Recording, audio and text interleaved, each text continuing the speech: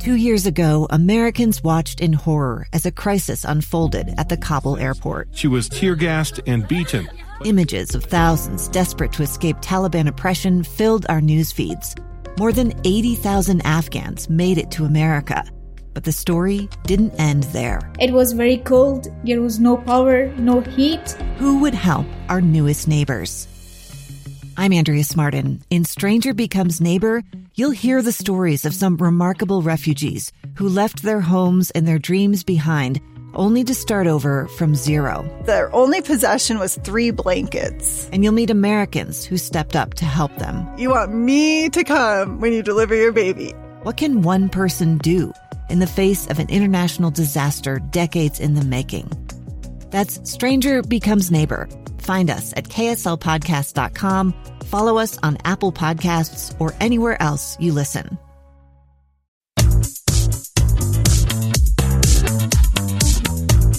Welcome to Counseling on Demand. I'm your host, Fred Riley. Hey, as always, thank you for tuning in to today's podcast.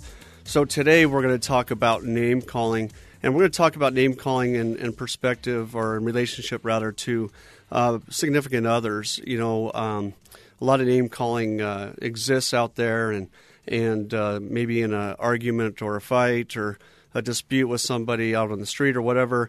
You know, those are words that are, you know, name calling is kind of, they're power words, right? They're words that we use to help people understand that we're not really a fan of theirs in certain terms, or to tell them to get away, or to let them know that we kind of want to hurt them. Or, as I see it, when we name call, often what we're saying is that we've been hurt ourselves, and so we're going to hurt back. So anyways, name calling in general isn't very, it's not nice, right? And it's pretty hurtful, but I wanted to speak more specifically today about name calling in relationship first to a significant other in terms of someone you're dating, or a partner, or a spouse. And then we'll talk a little bit about from parents name calling their children, and unfortunately that happens quite often. So we'll talk about that as well. So the idea of you know, with your partner, with your spouse, you know, this is a relationship that is built upon trust, hopefully, and you know, love and all those different things, right, come together to build that. And by the time we are married or in relationship with somebody significantly, there's been a knowledge base that has been created. And in that knowledge base, there's been a certain amount of implied safety. And so the idea is, by the time you're with somebody, in most cases, you feel pretty safe. You feel like they're going to support you, respect you, that maybe they might say something mean, but they're, you know, it's comical or what have you, or you know that they're going to be apologetic at some point. And so by the time that the commitment level of these relationships goes up, we become very vulnerable. Shouldn't be vulnerable, but in a way we are kind of vulnerable, because what we're saying is, I'm going to spend my time with you. I'm going to spend my efforts financially with and for you, intellectual time, physical time, sexual time, all those types of things. When we up that level of commitment, there's a certain risk. We kind of cross this threshold, and whether it's said or not, at some point, there's kind of this unsaid commitment, if you will, that we're going to be reasonably respectful. We're going to lose patience, but we're going to make it work. Well, name calling is one of those things that comes into a relationship that can be very damaging because of that vulnerability, because someone has taken risk to make you their significant other. And so the idea is, you can use these names, and it doesn't really matter how you use the names or what you meant by using the names. What matters is what the individual feels from those names. So oftentimes we might call a partner, a spouse, a certain name, and recognizing that we've hurt them, we apologize and say, I'm just kidding. And the idea is, at that point, it doesn't matter, right? If you've been called a name by anybody and then they say just kidding, in your mind at the very least you say, yeah, but you're really not just kidding. And the idea is, okay, there's a specific message that comes, and you're kidding yourself if you think you can undo that right away with your partner. Why? Because they've, again, put that trust in you to be there to support them and to see them in a good light. by the time you're using that language, you're telling this person that they're really bothering you, that they're really in your way, that their presence, their thoughts, their ideas, whatever context that's in, you're telling them what used to be okay, what used to be good enough for us, what I used to value, I no longer value. So the idea is people think, well, I called her or him that, but they were acting that way. And it's on the surface, it looks like, you know what, it's inconsequential or whatever. But what's downloaded, whether you know it or not, is this individual now downloads this new language that you have towards them in comparison to all the knowledge base of going through the dating process and so forth. And so the idea is, okay, part of this is, well, if he or she says this to me and where they wouldn't otherwise have said it, then what else might they do or say that they otherwise haven't in the past? So we open up a lot of issues in terms of, okay, if I can't trust them to treat me kindly and you call me appropriate things, then what else can I not trust? And later you might want to, you're asking your partner, your spouse, whoever, you're wondering why they don't believe that you respect them. And in their mind, what's happened is by calling them a name, you've kind of hit a few areas like respect, commitment, patience, all these things that they've learned to trust and maybe even rely on are put into question. And so the idea is, yes, definitely we say things that we don't mean to and that we want to take back. And we'll talk about a way to do that in just a few minutes. But the idea is that because we're angry or because we're upset, it doesn't give us permission. It doesn't give us the go-ahead to use that language. And part of the thing to think about is when you or somebody talks to you that way, that even if they say they're okay, that's going to take a while to heal. And oftentimes when I'm working with people, they'll say, well, my partner's called me this a year ago, and the partner gets upset because they said, are you going to hold on to that forever? And I interrupt and I usually say, well, yeah, that's a pretty big stinger. And, what else might happen in terms of surprises? I felt like you really loved, adored, cared for me, but I found out in a very emotional way that the word you called me means I'm in the way, I'm a burden, I'm annoying, I'm lazy, what have you, and I don't want to catch that message from you again. And so it is hard to heal that wound. In the moment, it feels like it's fleeting, it feels like you're just trying to get a point across, but the reality is you're putting yourself in a position where your partner is going to question a lot of things about you. Now, I work with plenty of people that call each other names all the time. And the idea is they feel like that's their norm. But when I separate them and talk to them, what they acknowledge is that they really do feel hurt by what's being said. And so they call names back, right? On the surface, they kind of argue that that's just what they do. They expect each other. They know they're just kidding. But the reality is it's retaliation.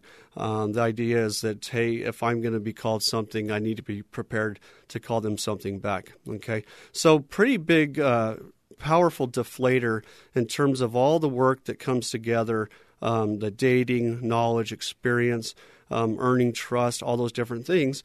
You can call somebody a specific name, obviously not a very healthy name, and it can kind of rip through the established norms, the established sense of reliance, and so forth.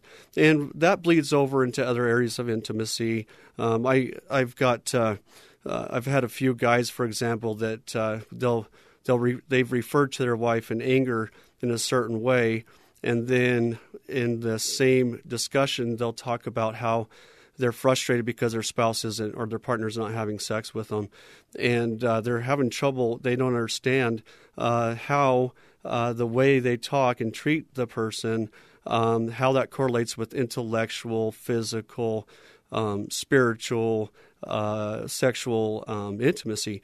And the reality is that if you're calling your partner names and they're going to have that sexual intimacy with you, then what they're doing is they're reinforcing that it's okay to demean them, to judge them, to hurt them.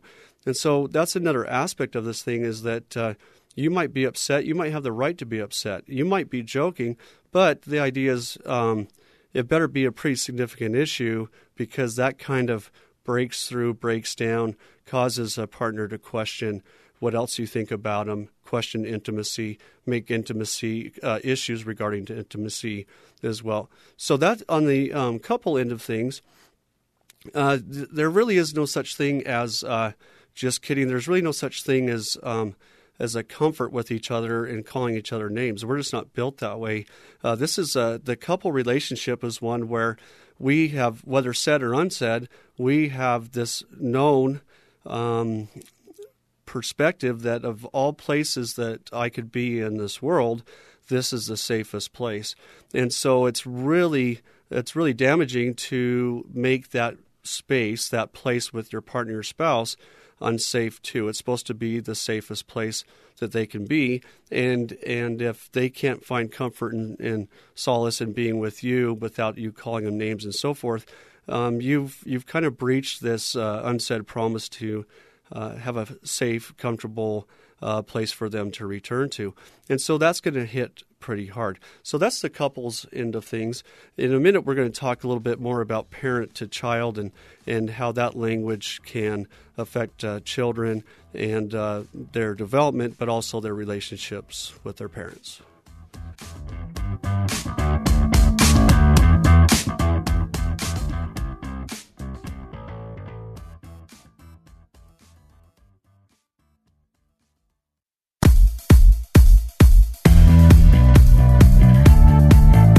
Welcome back to Counseling on Demand. I'm your host, Fred Riley. Thank you once again for tuning in to today's podcast. So today we're talking about name calling. And name calling, a lot of times people, as you think about that, they kind of parse, or what we call split hairs. They what they do is they say, okay, a word that is typically negative that could be seen as name calling, they'll split that hair and they'll say, I don't really mean that you're that. I was just saying you're acting like that. And sometimes you can make that distinction, but the idea is if you're splitting that hair, then what that says to me and what it says to you, what it says to your partner, is that there's not ownership of that language that you've used. And it's hard to take ownership of that language, but the idea is, if you said it, it's going to be taken, like I mentioned on the first half of this episode. It's not for you to decide how that partner takes that name calling. Often you may find yourself or your partner saying that that's not what you meant, that you're overreacting, over-responding, and you need to know how to take a joke. Well, when you hurt somebody, whether you know it or not, it's not for you to decide whether you hurt them or made them feel uncomfortable, whether it's name calling or anything like that. That's strictly up to them. Now, you may not agree with it. You might feel like they're being sensitive or what have you, but that just reaffirms to them that you're okay with calling them names, and then also you're okay with judging their response to the fact that you call them names. So, if they're hurt, you got to stop and you got to say, I can see how that hurts you, and it may not be in the moment right away.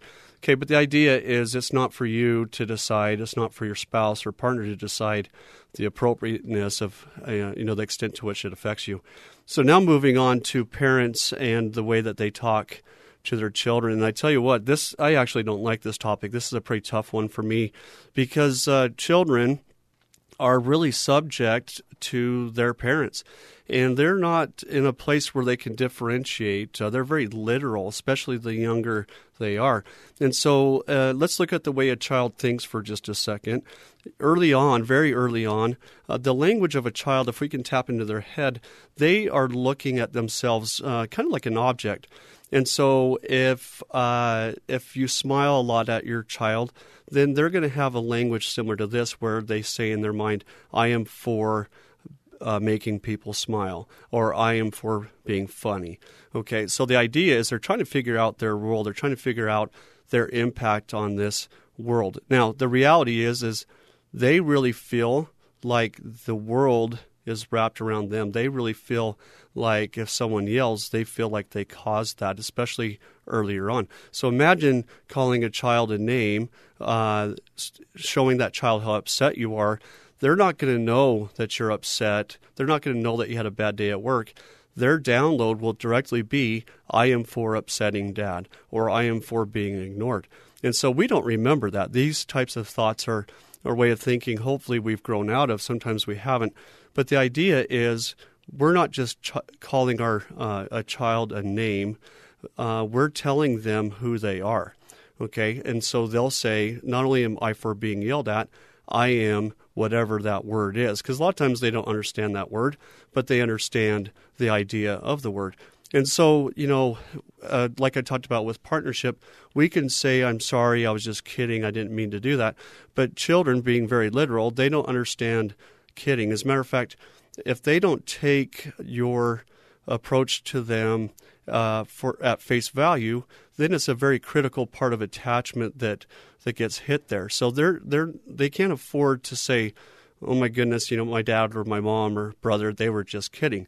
That the attachment process requires that they don't oppose you, that they believe what you say, so that they can be, it's called heteronomy, so they can be in a good attachment, a good place with you. And so they're not able to deduce that you're just joking or what have you. They're not able to deduce that you've had a bad day or that you're drunk or whatever it might be. And they're not built to think outside of this, into this abstract zone until they're a little bit older. Name calling is it's terrible. It's extremely effective. I'm working with a young man right now. He's about 7 years old, and I've had several sessions with him, and he honestly just looks very defeated. And that's a result largely to a couple things. One is bullies, and we're in an era where we talk a lot about bullies. But one of the bullies is his dad, and one of the bullies is a brother.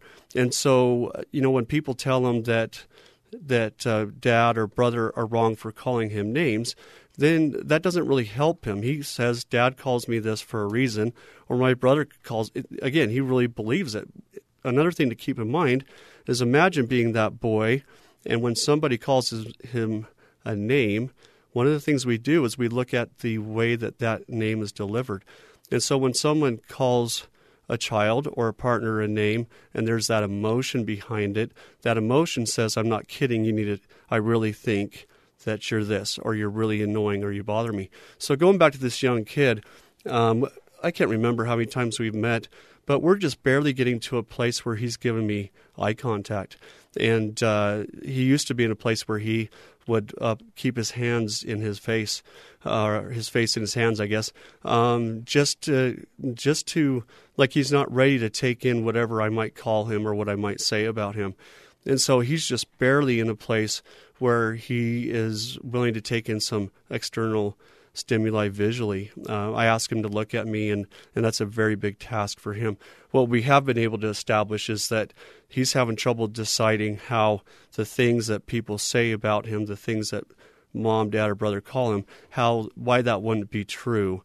Again, that mindset is it has to be true because they're saying it. So when you think about the way you talk to your kids, when you think about the way maybe a partner talks to the kids, especially I guess if you're approaching your spouse or partner about the way they talk to their kids, they're going to be really defensive. Why?